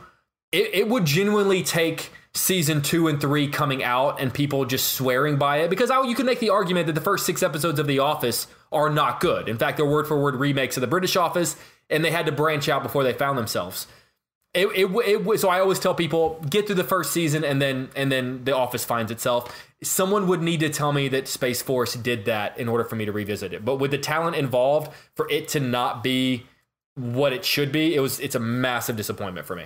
One thing I'll say about Space Force is it's shot like a film. And again, it's funny because I agree with Jake. I've only seen a few of the episodes, and I found it to be hit or miss. Like there are some great scenes in the show. There are some scenes that just fall flat. There's a moment that Jake and I have been texting about that we both disagreed with from an animal standpoint that we found to be a little disruptive from an emotional standpoint. But one thing I will give this show is the scale of it. It is huge. It feels like you're watching a fully produced movie, but just happens to be a show on Netflix. It's gorgeously shot. I mean, there's and this is gonna super minimal, but there's a great moment in the show where like a lot of walking and running takes place in the show. So much so because the building that they're in is so big. So Greg Daniels does a really good job of kind of creating what that running and walking would be like for everybody walking around all day. And the way he follows Malkovich in the show is so funny to me. Like watching Malkovich just walk quickly through places and his little feet. I don't know. It's just really funny. Not little feet. I don't know why I said little feet. I'm thinking about Hobbit. His normal sized feet. Yeah, I don't know. I don't even know why the word little was even part of that. But it's so not funny. An Aaron Sorkin type walking thing? No, he plays with like I guess the reason why I said little feet is because you actually cut down to these like shots of his feet walking, and it's just I don't know. I thought it was really edited in an interesting way. One thing I will say though, there's a really great bit on the show that they've not. I don't think they're going to explain. It's very funny. Ben Schwartz's character's first name is the F word. That's his actual first name. Okay. So they call him F Tony on the show. I thought it was a nickname. I thought it was just a thing that people because when he introduces himself to the first lady's PR person, he says what his actual name is. I think they just call him that because they all hate him. Okay, then I'll clarify. They call him F Tony on the show, and he actually answers to it. I mean, it's a recurring bit in the show that Greg Daniels said, or I think Ben Schwartz said they weren't ever going to explain why they call him F Tony. And I remember I interviewed Greg Daniels for it, and he said the reason we came up with it was because when we were doing the show, I think the Fire Festival documentaries were out, and there was a guy on there, F Jerry, was like a big deal of that. So that's how they came up with it. But apparently it means nothing. And I will tell you this, it made me laugh every single time someone randomly just called him F Tony. I will say Ben Schwartz is probably the funniest person on the show. Okay. And so is Malkovich. Malkovich is really good. Malkovich is good, but he's like the straight guy. And it's his straight reactions to sometimes other people being not so funny that He does that though. Also, he does that. Fred Willard's in it too, and I know I want to say it's Fred Willard's last performance. It is his last performance. I talked to Greg Daniels about that. And he's actually really good in it. Like there's this really heartwarming element to the show that I think is interesting, and this is the last thing I'll say about it. It's a show, I guess, like Jake was saying about like The Office, where you have people who come across as not great individuals, or they say things that aren't great. But at the end of the day, there's still these human beings who go home to their families. And in Space Force, what I found interesting was that Steve Carell's character is juggling this brand new branch of the military that he's been brought in to handle. And he's not really doing a great job. He doesn't seem like he's really understanding the material.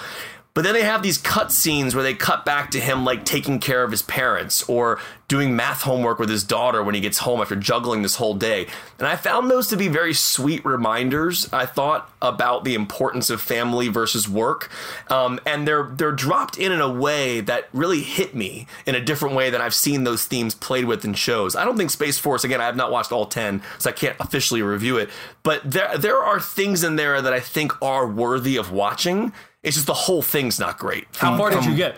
I only got through 3 episodes, so I'm only 3 episodes into it. So this is just based on those 3 episodes. But I think the show has some promise to it. I don't think it's all bad. I think that there's some great stuff in there. It's not a home run, unfortunately. All right, also coming to VOD on the 29th, Kev, keep it short because we're going to get to the blend game, is The High Note, Dakota Johnson. What's this even about? So the time I met President Obama. All right, so let me go run through that one more time. No, The High Note's really good. It's actually very wait, how the hell are those two connected? I was just joking. Because I ran on a whole rant. I'm sure Gabe was probably like, no, dude, you're going too long. Sorry. No, I am sorry, for real. Because he has to edit all this. So The High Note is actually very well done. I was actually very happy with it. Yeah. There's a element that happens in the film later on that Lauren and I did not like. That put a little weird taste in our mouths in regards to what happened with the character or the storyline. That being said, everything leading up to that little twist moment and then everything after it, I thought was extremely well done. I think the songs are really well done. I think Tracy Ellis Ross does a great job. Dakota Johnson's excellent in it. Like, it's a great performance from her. And what I love about her is she's like us. She loves like film and practical things. She works a lot on film as an actor. I don't think this film was shot on film, but it's a fun movie that just made me happy. I don't know. I just enjoyed it. But again, it goes back to that discussion that we keep having about whether or not these films are hitting us differently because they're at home.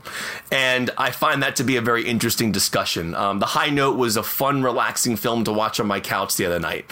Would I have wanted to go into DC for an hour drive there and back to watch it? I don't know. But at the end of the day, that's just the situation we're in, so I can only base it on what I saw, and I liked it. So what's its story? It's going to VOD. Is it is it a 3-day rental or an ownership, or who's behind it? I don't even know. Focus Features is behind it. I don't know about the ownership. I would imagine, I think what happens is with the standard state of VOD, a movie like that, which is brand new to VOD, I think will be a rental. Now, Scoob, I thought was a different story because they just moved it. Was High Note supposed to come out in theaters? I think so, yes. Okay, so then I don't know if Focus is going to... So actually, no, we do know the answer to this. What do Universal Pictures do for... they do rentals, The Hunt, right? Invisible Man, and Trolls. Oh, 48-hour rentals. 48-hour rentals. Yeah. All right, I want to go to Dakota Johnson just for a second. She was in, so you're giving her praise for this movie here. She was in a movie called The Friend with Jason Segel. That was at Toronto that got incredible reviews. Peanut Butter Falcon before that. Bad Times at the El Royale before that. I love her Bad Times at the El Royale. Suspiria before that. So, and a Bigger Splash, which she was really good in that film too. She gets a little bit of flack for being the 50 Shades of Grey girl, but I am going to argue she's done a hell of a lot to branch out of that. She's pulled the Pattinson pigeonhole. Yeah, essentially. Sean, I guarantee you, if you and Michelle watched The High Note, you would text me afterwards and go, "That was great." No kidding. Like, I think Dakota Johnson's performance in that film is just probably one of the best things she's done. Like, I don't know. I find her to be a really interesting person. I don't know if you guys saw when I interviewed her for the Peanut Butter Falcon, but she had like a life-changing alteration in the way she wanted to approach life because of that movie. Really? Like she even says it in the interview. She goes, "I used to be a really cold person, a really hard person." I'm paraphrasing her, but she said, "I used to be a super cold person, and then I made the Peanut Butter Falcon, and it changed my perspective on life completely.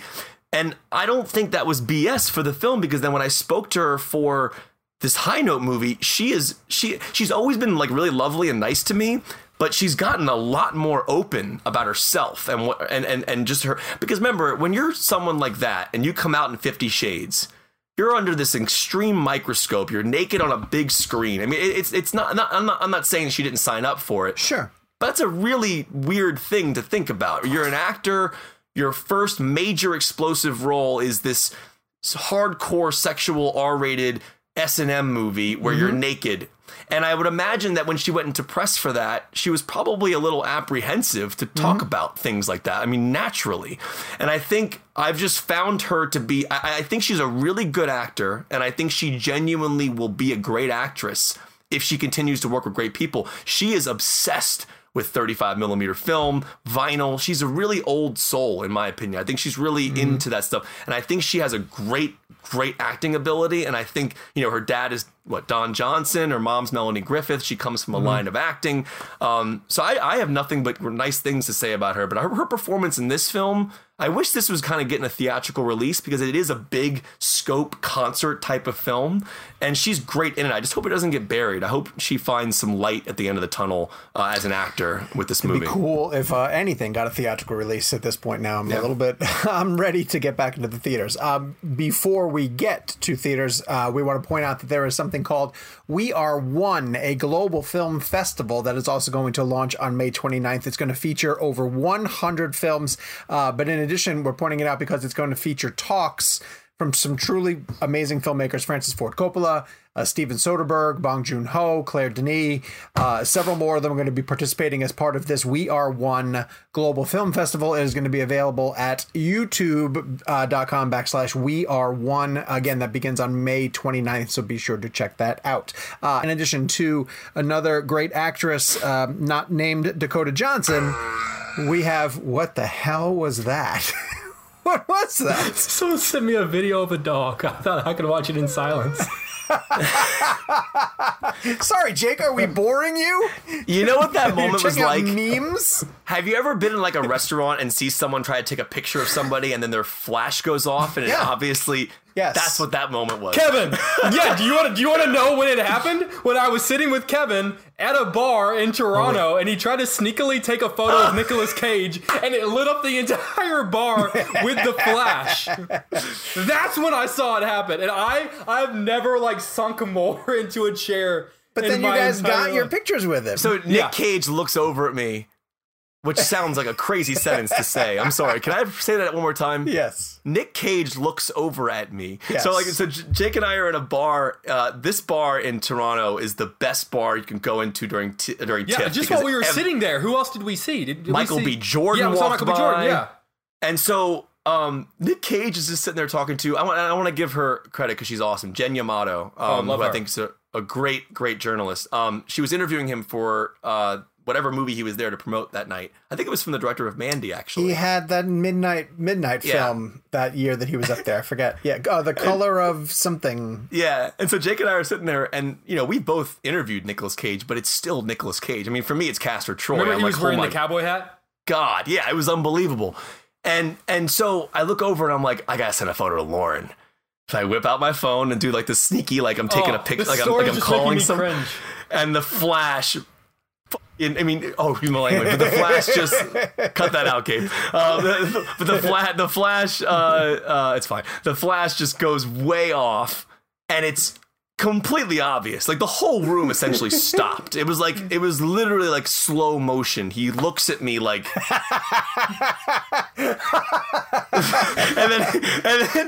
I just slide down into my seat. And I felt so bad because I was like, oh my God, I'm that guy. Yeah. I am that guy. And so weirdly enough, I go over to the publicist who is sitting there waiting for the interview to end. And I was like, listen, my friend Jake and I were huge fans of his work. We do not want to go up to him and interrupt him or bother him or make it weird.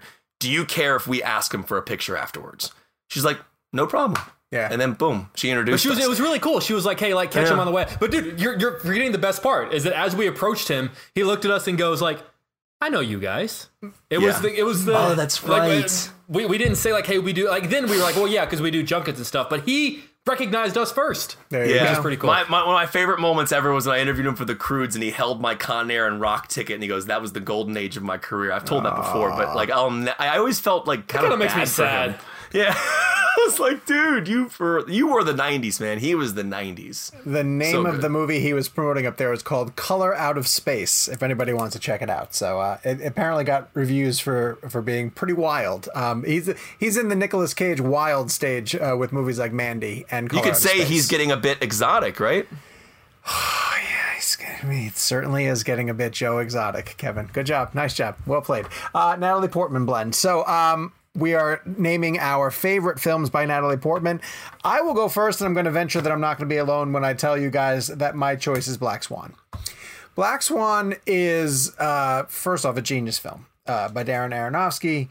It explores a lot of the things that I find that he finds very interesting, which is people who are really good at something and struggling to come to terms with how to continue doing it, whether it be Mickey Rourke in The Wrestler or, again, Natalie Portman for Black Swan. And what I found most fascinating is it's tremendous casting because, and I don't know Natalie Portman from a hole in the wall, but I think that the character that she plays in Black Swan is probably the closest to what I assume she is as a person.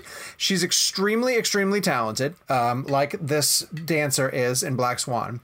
I view her as a bit of a perfectionist, whether I think that's fair or not. I think that she takes on certain projects that challenge her in different ways, but I think she also would get very consumed by the need to be as great at something as she physically can be. And that comes through in her work and the types of projects that she chooses, and of course all the things that she does off screen too. But then of course with Aronofsky at the helm, it gets into the horror element of what that dedication can do to a person psychologically. And when they see an up and coming challenger potentially trying to take her spot in the company, how that's going to tear her down. And I think Natalie Portman's done some amazing work over the years, but that will be for her right now the signature role that where I think she just everything that she can bring to a part congealed into that performance, and it was the physical performance to get to the acting, to get to the ballet aspect of it, and the grind of putting yourself through that physical horror, but also being able to sell all the psychological confidence, but also self-doubt that was so necessary to Black Swan. I mean, listen, you turn yourself over to Aronofsky. Jennifer Lawrence did it for Mother. Obviously, everybody who was in Requiem for a Dream did an amazing job. Hugh Jackman in The Fountain, how amazing he is. Aronofsky does amazing work with actors. But Black Swan to me is not only my favorite Natalie Portman film and performance, but I would argue her best as well too. So that's my choice. Anyone else go with Black Swan? Anyone else? I thought about it, but it was actually my knee-jerk reaction. And then whenever I remembered the movie that I'm going to go with. But no, it would probably be a very close second for then me. Tell us now what you went with instead. Quick question before I reveal mine, and I feel like you guys would know this. Isn't she the movie star that they reference in Social Network? Like in the court case where they're saying like, oh, it was the home of like 2 poet laureates and a Nobel Prize winner and an Olympian and a movie star. And the lawyer says like, who's the movie star? And the guy goes like, doesn't matter. Isn't she the movie star? Is she? Well, Gabe is saying yes with a big thumbs up. So yes. Yeah. Cool. I went with V for Vendetta. Oh, wow. Really? Okay. Yeah. I went with V for Vendetta because I feel like one, she has that's such an interesting film that is so out there, but also so incredibly grounded in a weird, like, I hate to say how grounded it is, but it's this horrible like government dystopia that isn't beyond the realm of possibility. And she is kind of like our emotional anchor in that movie. Like she is kind of us. She is sort of like, she is, in a much better way, but she is sort of kind of what Ellen Page was Inception. Like she is getting information so that we get information. But the way that she does it is in such a way, and she makes such both a physical and emotional transformation. I mean, aside from the fact, like, it's easy to point at the fact like, oh, she shaved her head. But that's such a oversimplifying who she is as a person. Like the character and the person that she is at the beginning of the movie is completely different, and I completely buy it. Like she is like almost just beaten down physically and emotionally, and then reborn as this great warrior. It's easy to look at that movie and say like, oh yeah, like Hugo Weaving as V is great, and like his line delivery. But I feel like that is the more fun, flashy role. But I feel like what Natalie Portman has is like the gravitas. Like she has the meat, she has the weight, and she is what to me gives that movie the heart. I love that movie so much. It's a movie that I think I hate to say, but like gets better because it gets only more relevant. I think it's a truly fantastic, one of the great political films of all time, and it is made better because of her being us. Not as a cinematic tool, but just to kind of help move things along. And I think she's in her performance. I think it's as good as the movie is. But I almost went with Black Swan. And to Jake's point, what's interesting about what he said, I got a fly on my keyboard, is that character could easily be exposition, right?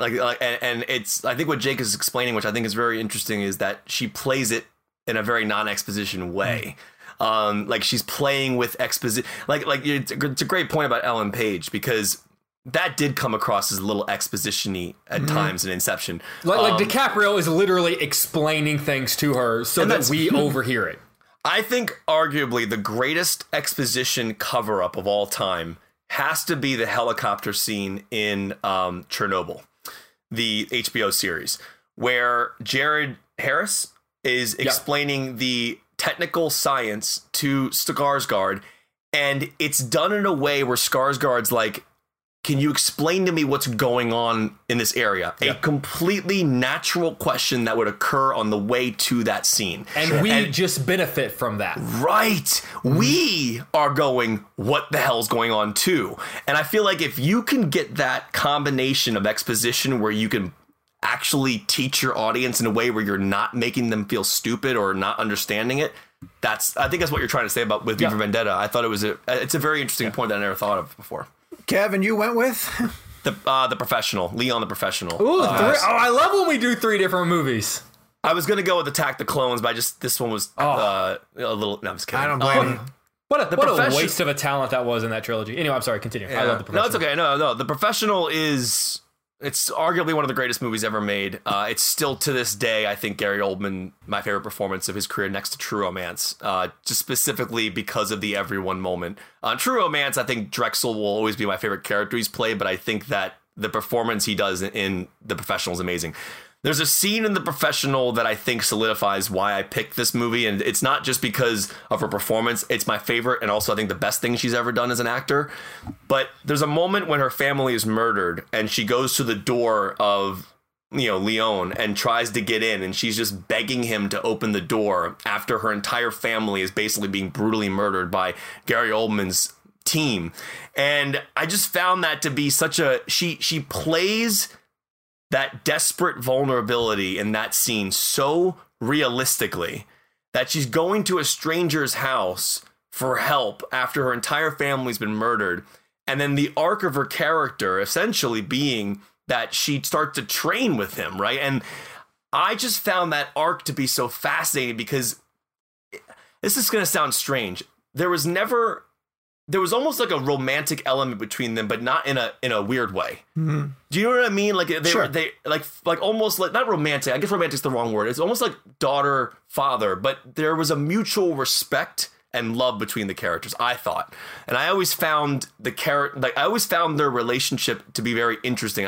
I guess what I'm trying to say is it just felt like there was a genuine bond there, not in an intimate way, in a weird way. I'm not saying that. I'm just saying that I found their relationship to be really fascinating. Leon and Natalie Portman's character. And I just found that's why she works so well in that film, is her arc really builds up. She learns to train with him. And what I loved about her character is the curiosity that she had for what he was doing and wanting to try the things that he was doing, but him being like a father figure and saying, no, you're too young for this. And then allowing her to be an adult. I guess what I was really trying to say was I think her character grew up at that moment when her parents were killed. I think she instantly had to become an adult at that moment. And I think by the time she enters Leon's room, she's still a kid, but I think she's grown up exponentially beyond where she was prior to that door opening. So I think the element I'm referring to about their relationship was they were almost on mutual ground in a weird way, even though she was a kid. And I felt that there was this beautiful mutual respect between the two. And I think that's what makes the movie so strong, to be 100% honest. I don't know if you guys agree with me or disagree with me about their relationship specifically. Romantic's probably not the right word. It's kind of like that's her Taxi Driver. It's sort of like Jodie Foster and De Niro in Taxi Driver. Like it's a caring, sort of like enveloping, like protective. Love. Yeah, no, that's a great, thank you. That's a great example.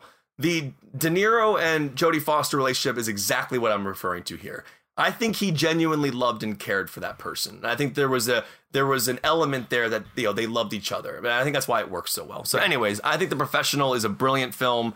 Truly amazing. Three great picks. If you haven't seen Leon, the actual international version of that film, that's the one I would watch. That's the better version of the film. It's longer. I don't know if I've seen.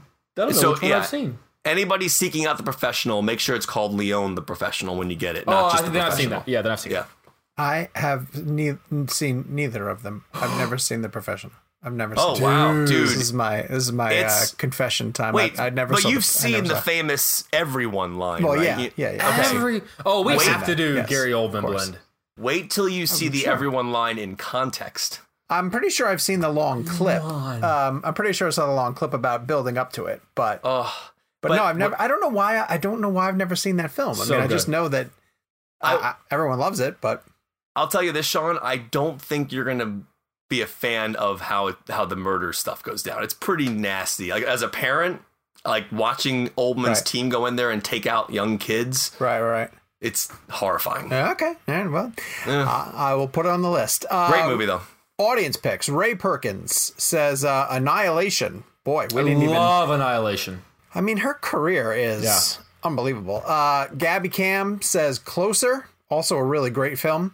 Scott McClellan and many, many others, of course. Closer. Black Swan, yes. Great pick. Mike Nichols, underrated, incredible film. She's amazing. This was a lot harder than I thought. Whenever we announced it last week, I sort of went like, okay, Black Swan, like done. Closer. This was a lot harder than I thought. Yeah. Oh my God! If you haven't seen Closer, anybody listening, watch it. That movie was. I remember where I saw it at Fairfax Corner in Fairfax, Virginia. I'll never forget seeing that for the first time. It's an angry movie. Yeah. They are those actors tear into each other in Closer, but in a really great way. Louise and many others also went with V for Vendetta. Okay, so much participation this week. Thanks everybody for playing along. Next week, you guys will be able to reach out on Twitter using hashtag Plot Twist Blend. So a note for people. Let's see. Let us know your pick via email. Gabe is saying just mention the film with the twist and keep the twists vague to keep spoilers and fellow listeners who keep spoilers from fellow listeners who might want to watch it for the very first time. So, first time reading? To name the Gabe throws name the notes movie, in but don't give the twist. Name the movie, but don't give the twist. Right, exactly. Can I ask a question? And this might be like an off-air question. Why not call it just Twist Blend versus Plot Twist Blend? Gabe, thoughts? Call it Twist Blend, sure. I don't care. Whatever. That's the twist, is that Gabe speaks at the end of the episode.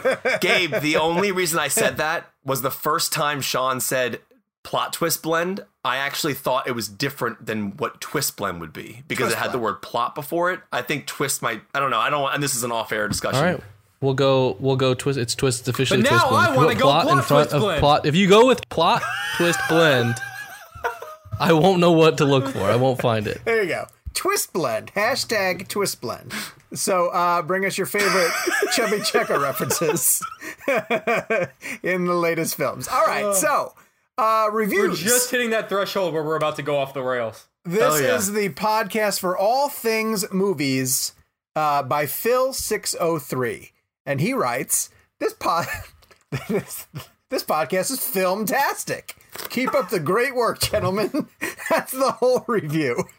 I love it. I love it. I'm down. Thank you, Phil603. We love it. Okay, so thank you very much, everybody who sent us reviews, who played along in the blend game this week, and who continue to support us on a regular basis.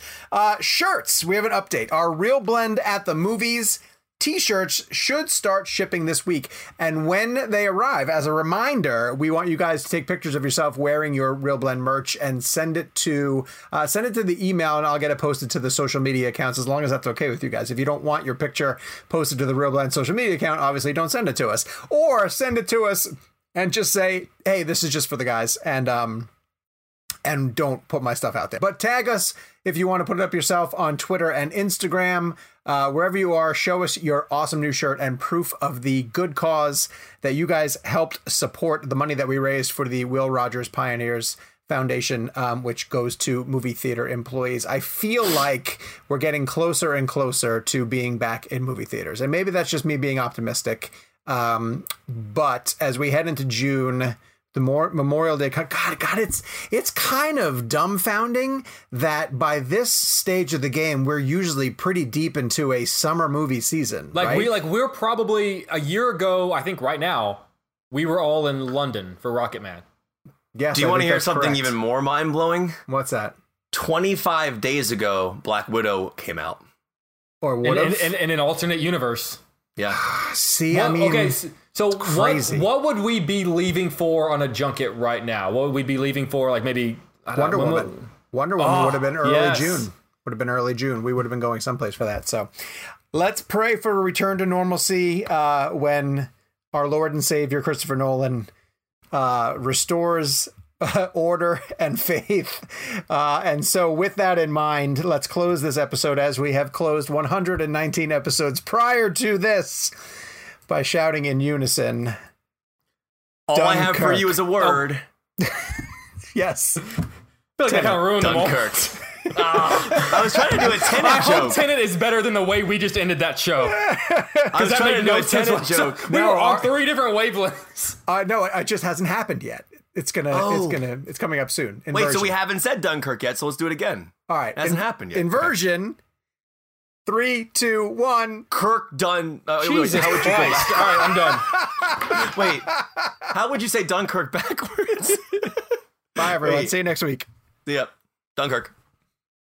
Say goodbye to your credit card rewards. Greedy corporate mega stores, led by Walmart and Target, are pushing for a law in Congress to take away your hard-earned cash back and travel points to line their pockets. The Durbin-Marshall credit card bill would enact harmful credit card routing mandates that would end credit card rewards as we know it. If you love your credit card rewards, tell your lawmakers, hands off my rewards. Tell them to oppose the Durbin-Marshall credit card bill.